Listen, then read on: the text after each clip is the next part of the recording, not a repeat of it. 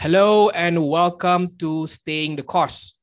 Our guest for today is Khalil Nooh, co-founder and CEO of Mesolithica, an artificial intelligence firm based in Kuala Lumpur. So I went to school with Khalil back in 2001. And right after high school, after SPM, when the most of us were busy applying to university, Khalil went the unconventional route of pursuing a certification with Microsoft. Now, this was 20 years ago when certification was not yet popular among high school leavers. So over the years, after attaining his certification while working his way up the corporate ladder, Khalil also pursued a degree with Open University Malaysia. 5 years ago, he decided to embark on a journey as a tech entrepreneur. So our conversation today is around his relentlessness pursuit of knowledge as a lifelong learner. So Khalil, how are you, bro? I'm good.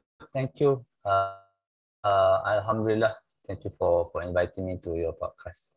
All right, man. Thanks for making time. The format is very simple. We have 3 questions. I'll ask you the questions and you tell us your story. All right, we can start? Definitely. Yep. Cool. Go ahead. Cool. The first question is very short, Khalil. The reason I'm calling you in is because you are a lifelong learner who has been doing it both the formal and informal ways. But before we begin, just tell us a bit about yourself. We're really keen to know a bit about your background just to set it running for us. Khalil? Okay. Hi, everyone. Khalil here. I think I call myself a coder, entrepreneur, and inspirer. So those are the 3 basic traits that I have that I share with people, right? So coder, when I say coder, I'm here like a technologist. I spent the good 25 years in technology since I left high school, MRSM. Previously, I went there to become a doctor, but I fell in love with programming at MRSM Pekeran Chopper. And that I continued the passion of picking up new technologies along the way throughout my journey in working, as well straight up to my entrepreneurship life right now. I've been in the corporate world for almost 20 years, and that means starting post SPM 2001 after my certification with Microsoft. Then I left for the corporate world in 2010. So then I continued, spent time learning about internet technologies, web technologies, and then straight up to 2016, I developed my first platform for my first startup. So, and fast forward to 2019, my third startup is all about artificial intelligence for Bahasa Melayu. So in the long and short, that's me lah. All right. Thanks, Khalil. I did not know that you wanted to become a doctor at the beginning. Yeah. I mean, I think that's the motivation when you apply for MRSM, right? The Mara Junior Science College, yeah. And I guess most of our peers either become a doctor or engineer in those regards. So whenever we so-called stray from the path, you are seen unconventional. Hence the title. So, but I had to be credit because the love for programming too was nurtured during our 2 years there, right? So I think without that exposure, without that environment, I don't think I'll be this person that you are talking today lah. So credit to that lah, because being in a high achiever environment like MRSM, I think it pushes you to do wonders lah in that environment. Of course, but maybe part of it I was homesick. Maybe I'm homesick also at that time. Was there a particular moment or turning point during those 2 years that made you decide that programming is for me? Yeah. I guess the not to say the turning point, but the privilege that I had, because there was this club called Lot Digital, right? So it's a Yeah. computer club in MRSM, Yeah. and it wasn't easy to get in, because they only select a few. It's very limited membership.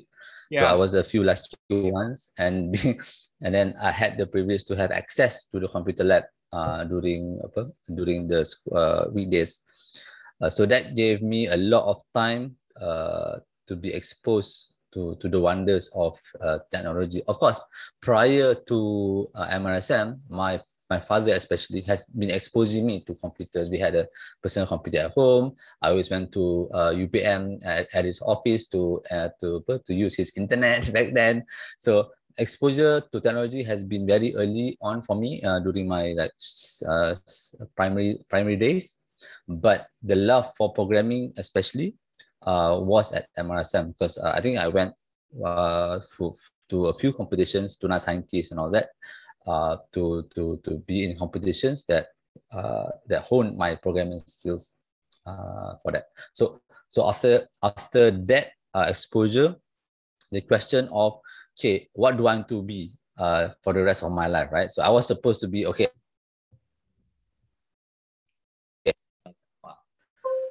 but since I used since I gotten a scholarship for engineering to the States, uh, it, it, it, it, it, it, it resolved, hardened my resolve that, okay, if I want to become if I want to do something in technology, I mean, I shouldn't take this scholarship, right? Of course, Wow. it was a very good opportunity. And Yeah. I cannot that it was a privilege to get a Mara scholarship to go to the States. Unfortunately, it wasn't my choice. Okay, for most, maybe they will say, okay, let's just go to the States, do engineering for a year, and then switch Yeah. courses. That could be a route. Okay. However, during my break, I sat down with my uncle. He asked me the question that, so what do you want to do? So I told him about my interest of finding a job in technology and becoming a programmer. So Wow. he said a statement that if you go to get a degree in computer science, when you graduate, it might be hard to get a job without specific skill sets, because what you get from computer science degrees is foundational. It wasn't enough to be betul is not cover whatever that you require in the industry at that time. I guess it's the same applies to right now as well. That means university will only give you the foundational knowledge that will help you for your job seeking, but you need require extra skill sets in order to be good at your job. That led me to the Microsoft certifications, Right. because that's where Right. you get the skill set for industry. The professional certifications give you, equip you with the right tool set and knowledge to be proficient in the industry at that particular time. Yeah. So you are leading nicely to the second question, because you seem Okay. so clear at that point, at the age of 17 or 18, right, on what you want to do. That is a level of clarity not many of us have. I know I didn't have. I know I love computers, but it was mainly for WinM and playing the VCD, right, back then. Now that brings us to the second question. So you receive a scholarship to go study in the US, to study engineering in the US. You decided to forego that opportunity, and you were firm on attaining the certification with Microsoft. You mentioned about the conversation that you had with your uncle.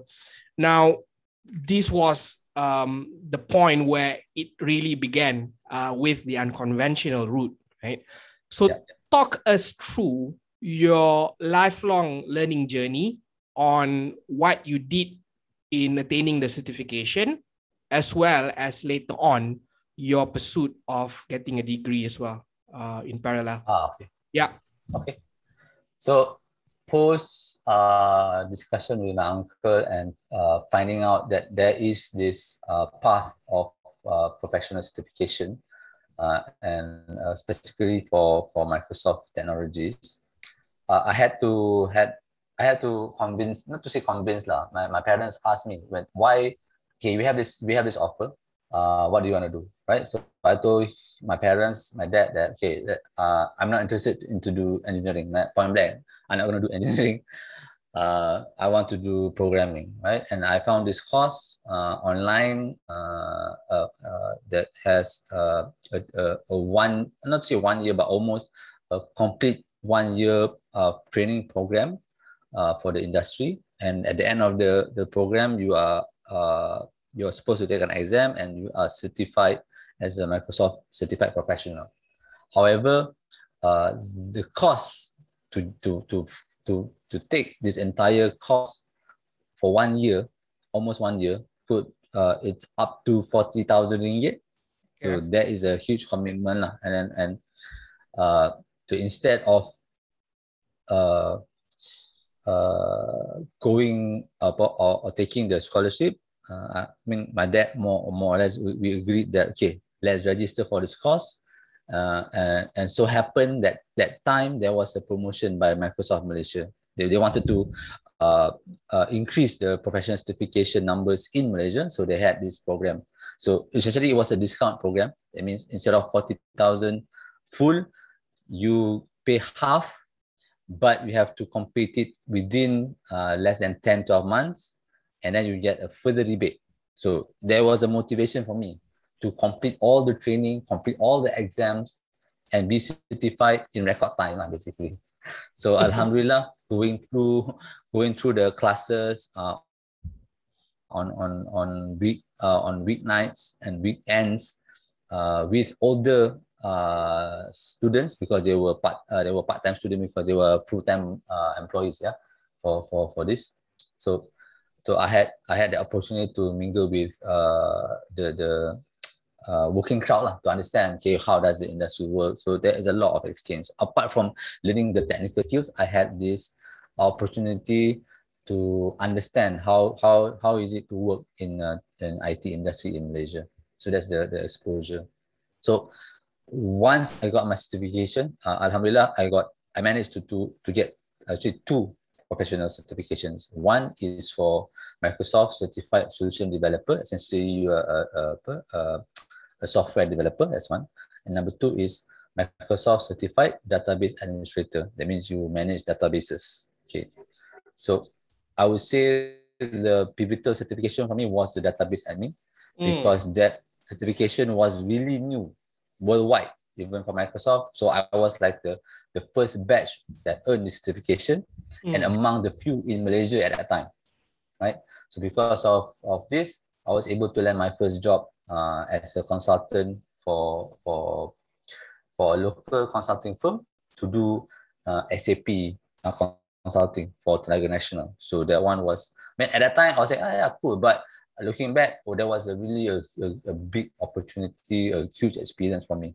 That exposure with TMB, with Accenture, with SAP. So it really transformed my outlook in professional technology consulting, which I'm benefiting today actually, right? So while I was doing this SAP consulting for Tenaga Nasional, this was 2004, 2005 at that time. Okay, so I was already doing my, I think, second year degree part-time with Open University. Okay, so with Open University, the idea is, okay, I'm interested to know when, so this was 2004, the most of us were in second, third year of college. So you had a head start there in a way. I'm interested to know, at which point did you feel that a degree was still necessary? Because you've already landed a job, you've landed the certification required for the job, you were serving a big client at the time. What made you still want to pursue a degree part-time? Okay, I'll be honest, I'll be super honest. The degree at that time, the thinking was, okay, I'm going to do this just to make my mother happy. and That's important and the still. fact, Yeah. yeah, no, no, yeah, that's important. Yeah. Just because my mother makes sense that yeah, while you have this certification and you already have a job, but we let's be realistic in Malaysia that paper qualification is still important in Malaysia for any, especially for government job or any position in any organization. On hindsight, that is very true. And but at that time, I was like, nah, I'm enjoying my life. I have my salary. That's I what I got my thought. first car. I said, why do I need a degree? And yeah, Yeah. but on hindsight, that wisdom from my mother, it's I mean, if without that, I'd be a different person altogether. Also, actually, okay. So that motivation is like, okay, I'm just gonna take this degree, just to make my mother happy. Okay, I was able to pay my fees by myself in the beginning because the salary. Um, okay, but what a good thing when I was applying the course that I want to take, say, okay lah, since I'm gonna do this degree for 5 years, maybe I try to learn something new, right? So instead of just taking a computer science or IT degree, I decided, okay, let's do an IT plus management degree. That means like a double major. So you I have see. the first portion is of course all IT stuff, and then you have the new stuff for me was management.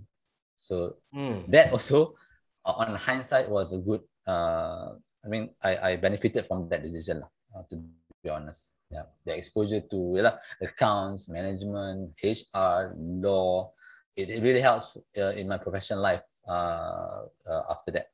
To be honest. Right. So great. It was the wisdom of your mother that triggered the intent to still pursue the degree. Now, I'm interested to know, while you are pursuing the degree at Open University, you were also working, and then you got married as well about that time. How did you balance between all of this? And how long did it take for you to pursue that degree until completion? Okay. Um, okay. For the first portion of the degree, well, I mean most of the IT courses, it wasn't that hard lah, to be honest, because I already it's textbook lah. It's purely textbook. So I went through the study with ease. I even helped my classmates with their projects. I helped them understand programming, Yeah. do extra classes for them. So it was while I was getting the paper done, I was also helping my friends out. There was a good social skill, I would say. Then I got married. Then when I started to do the management classes, that was the hardest part because everything was new, especially accounts. I had to repeat a few papers in account. So uh, because of all the, I mean, maybe because of me again, that I was really on the technical side, getting to understand the business, the HR, the law. It took me some time to really grasp the idea of all this. And it's because foundational. So because of all this, and I ended up finishing the degree in 10 years. Wow. So to say that I'm balanced, I don't think I balanced the life because I was able to stretch my degree to 10 years. Okay. Mm. So I have all the time to really learn what I needed to learn, slow and steady. Uh, and for me, even though I was married, it's just the two of us. We didn't have kids until late. So that's also maybe that helps.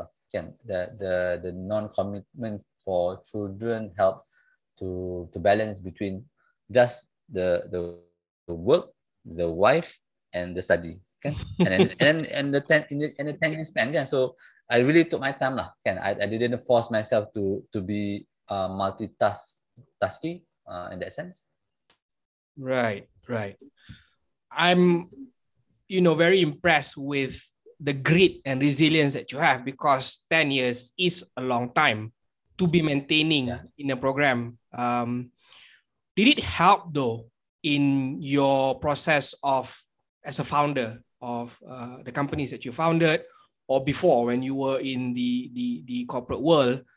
Did it help acquiring knowledge in parallel with working and being an entrepreneur? Okay. I would say, okay, coming back to the 10 years, I mean, I think it comes back to the reason why I started in the first place, why I took 10 years to finish. I mean, I could easily say, I don't want to continue. I didn't, apa tu, uh, did not finish the degree. I can easily do that because at that time I was doing okay, pretty well. But because of the fact that okay, I need to make my mother happy, the fact that I hadn't graduated, my mother is still not happy. So I really pushed through the last 2 years to really graduate in time to make sure my mother is happy, my mother happy. So once she is happy, and coming back to your question of whether or not it helped my career, I would say not so much on the corporate side, but really help on my entrepreneur journey because having both the IT and the management subjects down, understand the accounting, the management, the HR, it really gives me the big picture in order to become a CEO of a startup. Instead of just focusing purely on tech, I was able to have that big picture overview that okay, while we have this technology, so how do I grow this business, right? So whatever I learned from my startup courses, I always try to relate back to what I studied. So because I already had the foundational, right, for the management stuff. So whenever new bits and pieces of information comes from the startup world, I was able easily to grasp the concept. It really helped a lot, to be honest. If I didn't have the exposure from my degree, uh, appreciating the knowledge that Silicon Valley founders shared on YouTube or on podcasts or courses that I attended in Magic Cyberjaya, maybe it didn't really dig deep into my understanding. But because of that exposure, that foundational, it accelerated the understanding for my startup journey up until now, actually. Yeah. Right. So you mentioned Silicon Valley earlier. The trend today, the emerging trend is, students as early as high school leavers are pursuing certificates instead of degrees. Some of them drop out of universities because they have acquired the skills just from self-learning. What's your view on this? There are some perspectives that are saying degrees are not relevant anymore. You have both certification, self-learning skills, as well as a degree over time. But what's your view on the perspective that is saying degree is not relevant anymore? There's for me, I give two views. One is the optimistic view and one is the pessimistic view. What we see popularized in especially social media, the success of founders in Silicon Valley startups or even the big startups in APAC. Those are what you call the unicorn startup. They're not many, right? With one unicorn startup, there could be 1,000 dead startups, 1,000 co-founders, dreams down the drain, hours and hours spent on their ideas to nothing, right? So of course, the optimistic view that if you have the grit, the perseverance, one day you can have a successful startup. But coming back to what you see on social media too, what I call is the startup fairy tale, right? Yes, it's there. You can pursue it, but a lot of sacrifices that you have to have. But while you pursue, how do you sustain your life while you're pursuing your idea? And so you have to have a plan to get to be at that stage, that startup fairyland, that unicorn status. Your startup idea getting funded or getting that $1 million sales, whatever metrics that you want to measure your startup success. Okay, but while you're heading there, it's not about the sprint that you want to pursue in your journey, but how long is the marathon that you're going to run. I'm going to just a running analogy here. Okay, you cannot do a sprint without any concrete financial plan, right? So having a professional certificate, having a degree, holding a job allows you to pursue your dreams. In this case, maybe a startup dream, a startup for yourself, right? While working full time. But in order to have a stable job that pays good and give you more time to work on your idea, the degree and the certification, either one could be potentially a route, right? Without having both, if you are a self learner, or if you what I call an autodidact, where you pursue knowledge just for the sake of getting the skill set to do what you want. I mean, as a co-founder, you have to have that skill. You have to be an autodidact that whenever the challenge arises, you need to go and find the knowledge, learn and apply straight away. So that's my definition of autodidact lah. That means you become a generalist. You have to be a generalist. Today, I have to understand technology. Tomorrow, I did marketing. Previously, I did legal stuff because I had to sign a contract. So as a co-founder, you have to do all this. There's no choice, right? But coming back to your question about the professional certification, today, 20 years on, and the future of work, I call it, plus the pandemic situation, a lot has been accelerated as far as online learning is concerned. People are more open to the idea to learn as you go, learn at your own pace, micro degrees.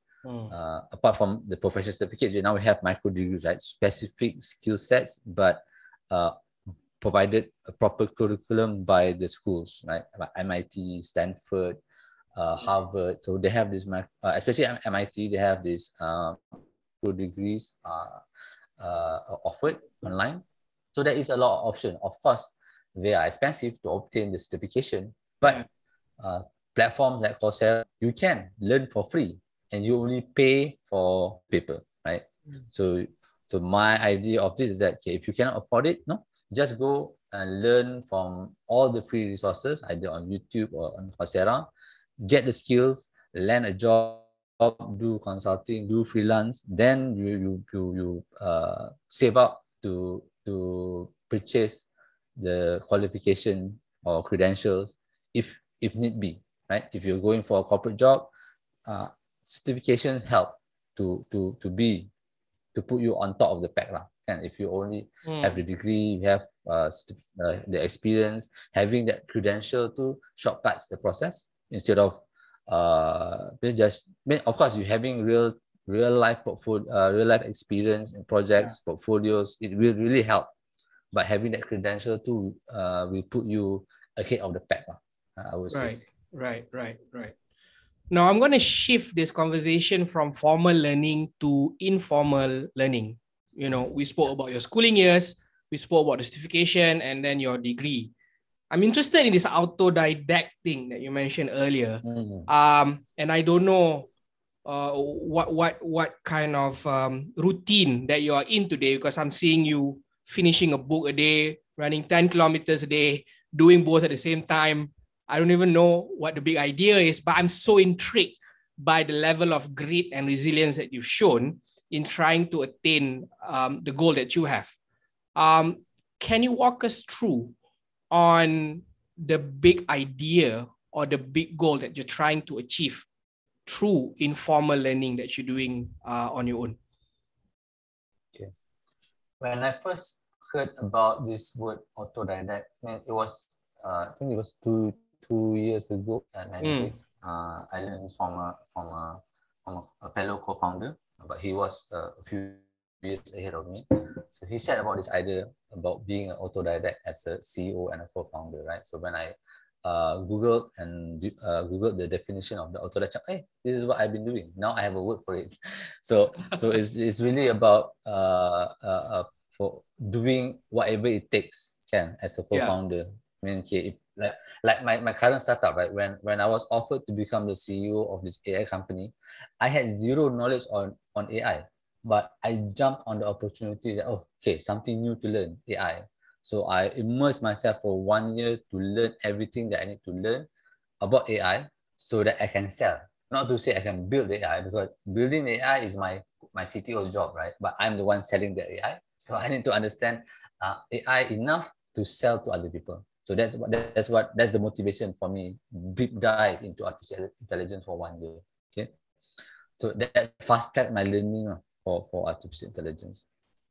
So the autodidact, it's a is a very important skill set, because it's a single word, right? You say autodidact, people that, especially aspiring entrepreneurs, it's an easy word to share for other people. Like I said, I'm an inspirer for aspiring entrepreneurs. So having this word helps to unpack what it takes to become a co-founder. Yeah. If they are not ready to do this crazy, it's easy though. You want to sell something, but you don't know about it. You have to learn about it, and then you convince people to give their money, right? So it's a very challenging pursuit while even challenging while having a family, while paying the bills. It's a crazy lifestyle lah.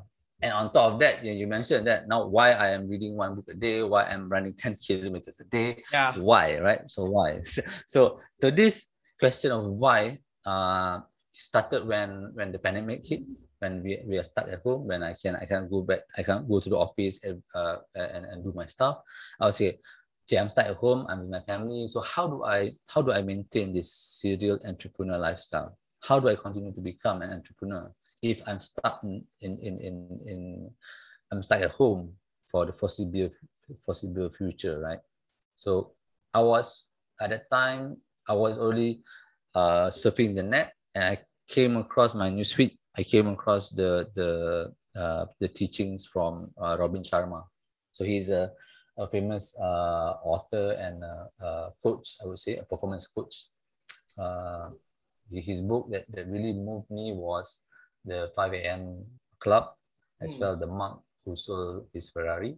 So that really changed my perspective, and I think I found an answer to my question of, okay, how do I continue to become a serial entrepreneur? So to continue, for me, my answer was that in order for me to continue to pursue this love for invention, this love for innovation, this love of building new things, I needed to have all my facets of life in balance, not just the technical skills, emotional, health, especially can. So those are things that have been neglected for the past, I think, 5 years since I began entrepreneurs, right? I was really focused on the business, the technology, that I forgot about my health, my mental health, my life, my body, my physical.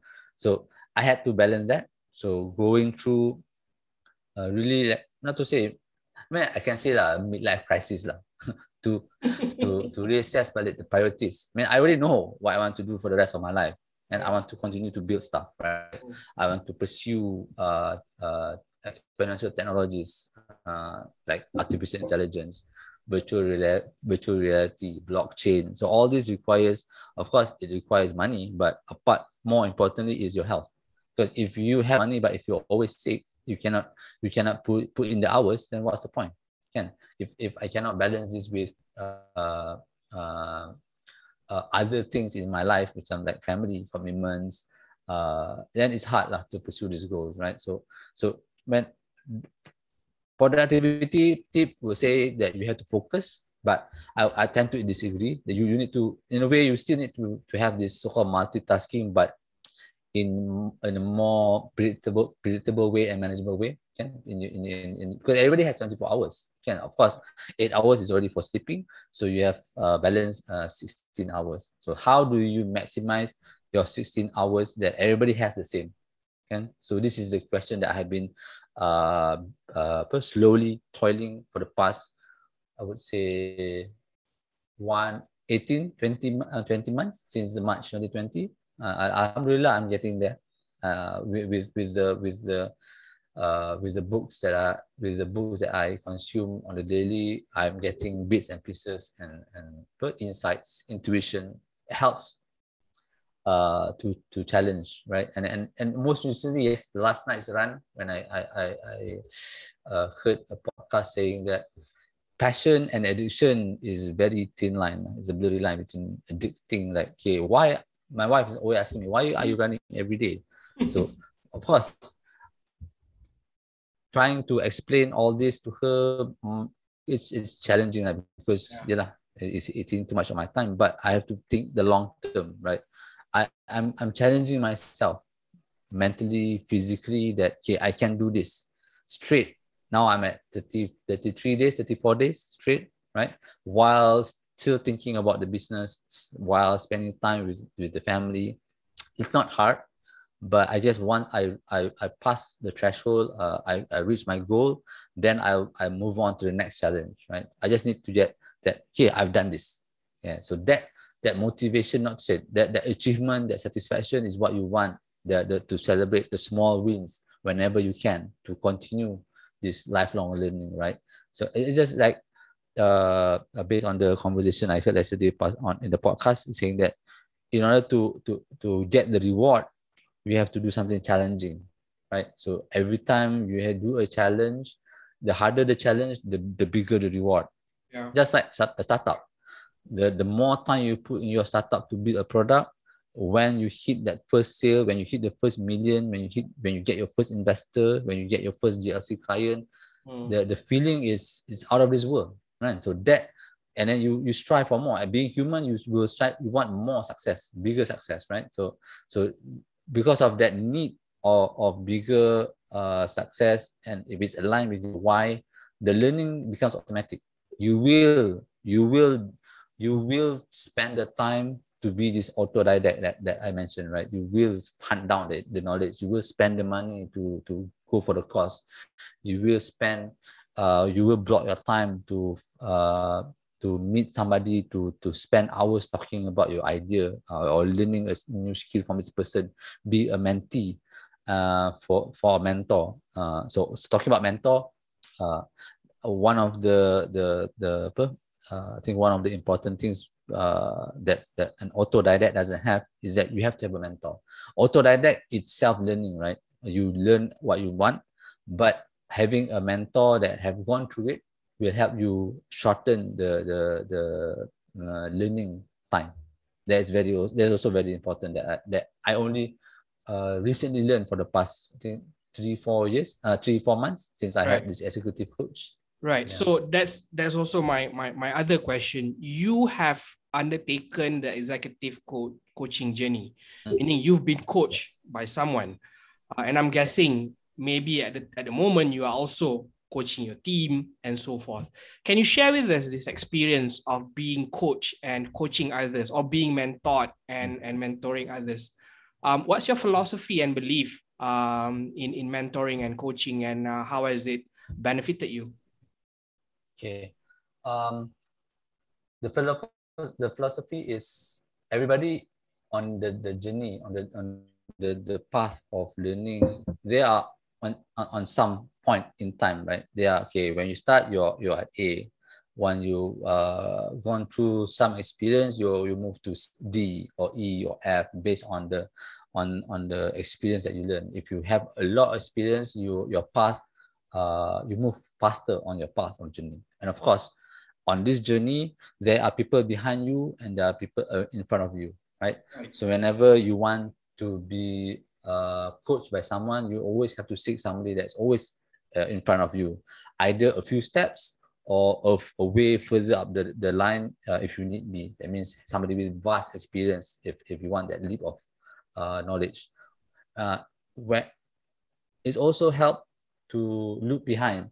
That means, okay, who is following you that you want to coach, right? This could be your teammate, this could be inspiring founders, this could be your social media followers. So you have to have that mindset that, okay, I am on this continuous journey of learning, and the best learning tool by far is still experiential learning. That means you learn while you're doing the on the job training, in that sense, because those kind of learnings that will stick with you, especially failures. You do it, you fail, that failure lesson that you learn from that failure too sticks for you forever, right? So value in experiential learning is unvaluable lah.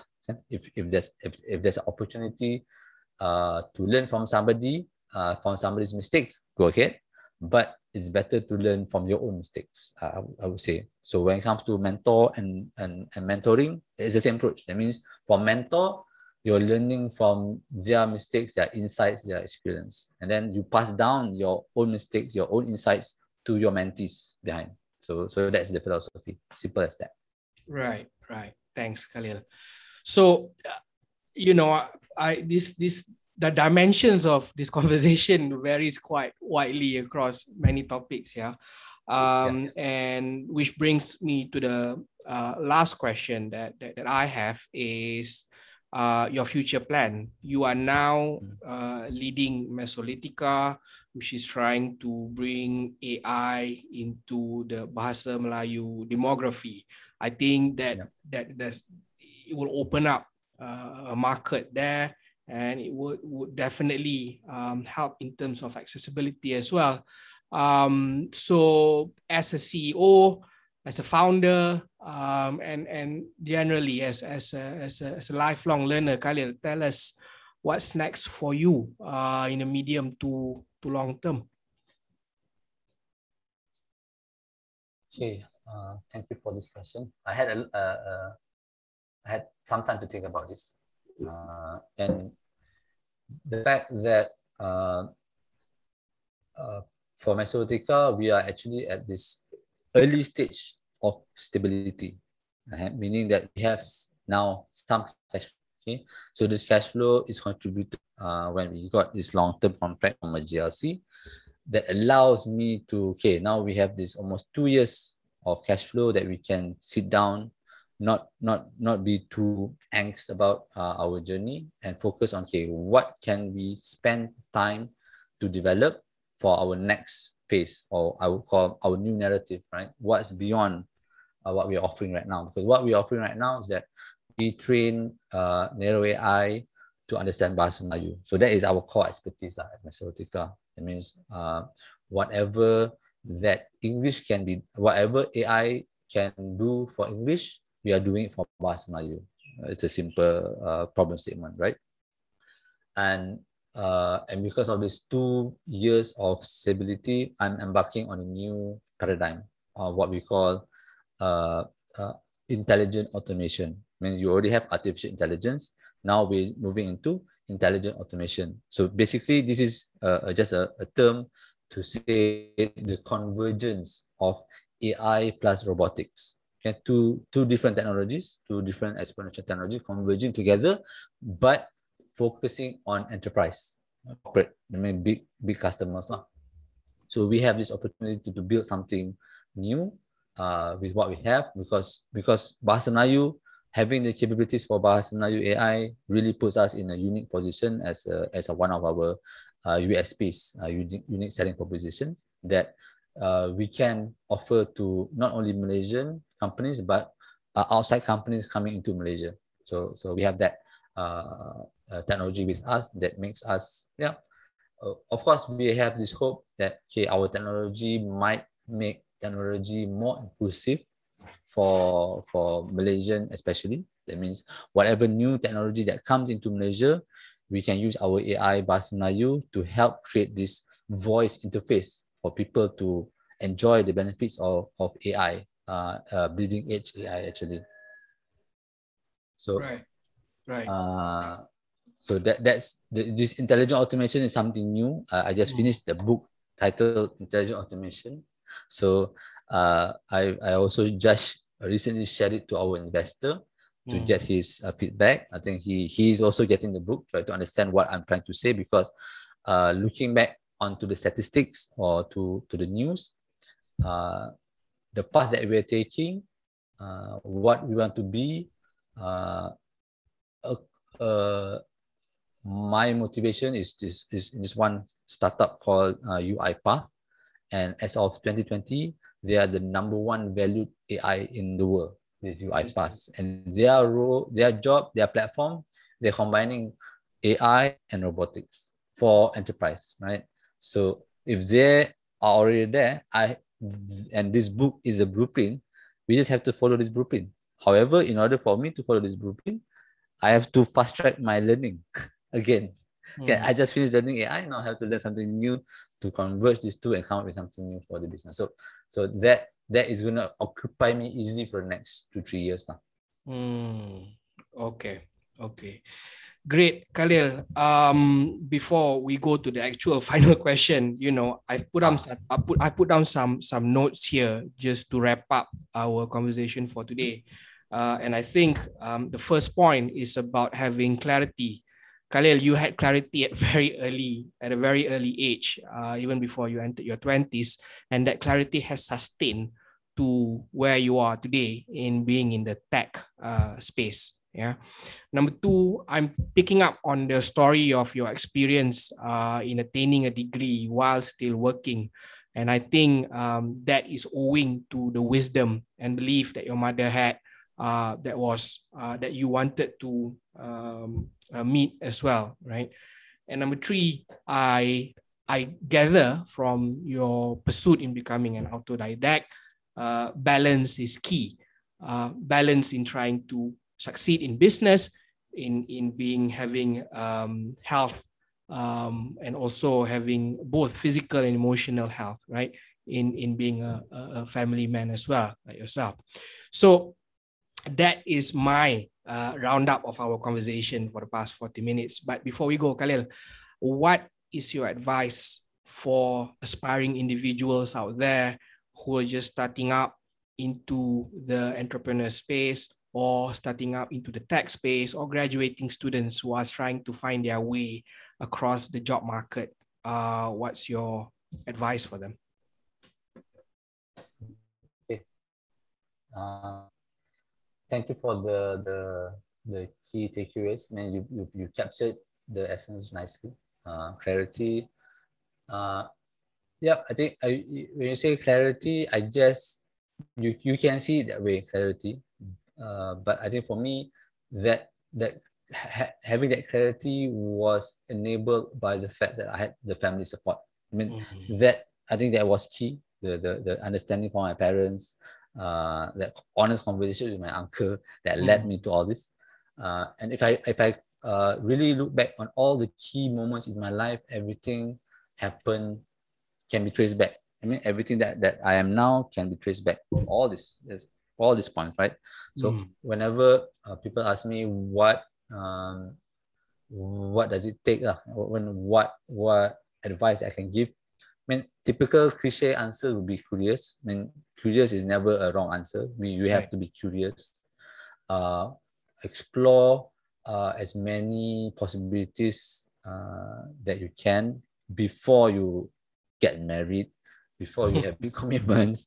You have, if you're young, 18, 20, you have this opportunity to fail. Man, there's something, okay, of course, failing is something that's very negative, but I can't stress it enough. Like I mentioned about the experiential learning. So if you're able to experience a lot of things in a very short amount of time, go for it.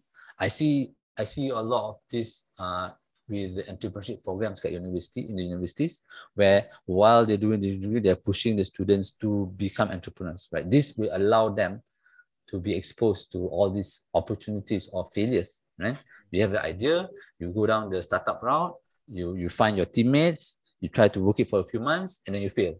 Great. That if you're able to do that as early as possible, that is something that you're going to carry for your rest of your life, right? So once you've done it once, you feel that you go. I think a good example that if you found you're able to apply to attend any of the startup weekends in Malaysia, I would really advise you to do so. If there is a university, or I guess there's a university challenge in Magic right now, you can apply for that. That means you need to turn, have an idea and apply that program with Magic, get that experience, and see where it leads. If it leads to a startup, great. If it doesn't, that you are forced to find a job, also great. That means now you have that exposure as an entrepreneur, where in an organization right now, companies that are going through digital transformations are looking for intrapreneurs. That means employees that creates new product inside the organization. So that is also important. I mean, if you cannot become an entrepreneur, you become an entrepreneur, because either way you are forced to learn. Right? You are forced to pick up new skills, especially critical thinking, or should I say design thinking.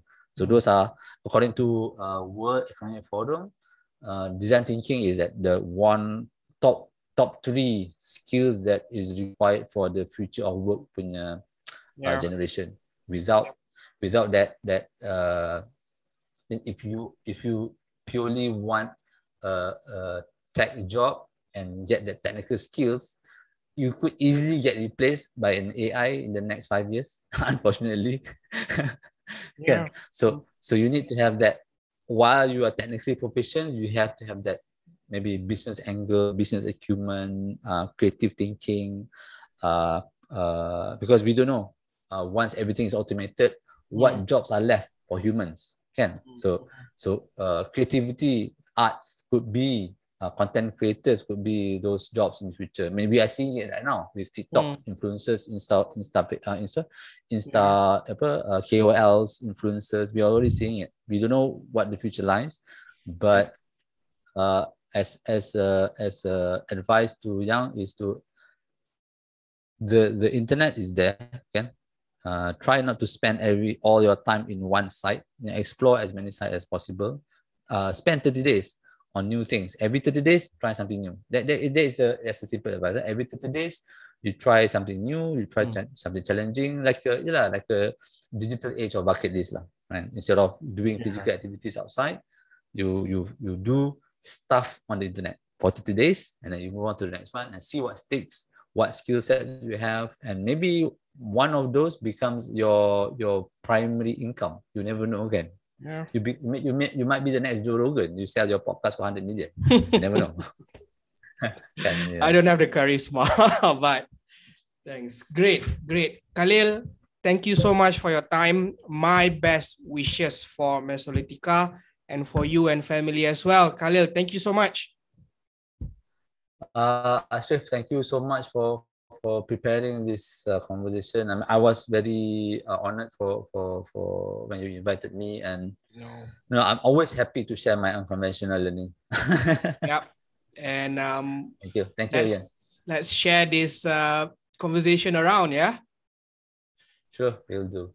Take care. Bye-bye. Bye, everyone.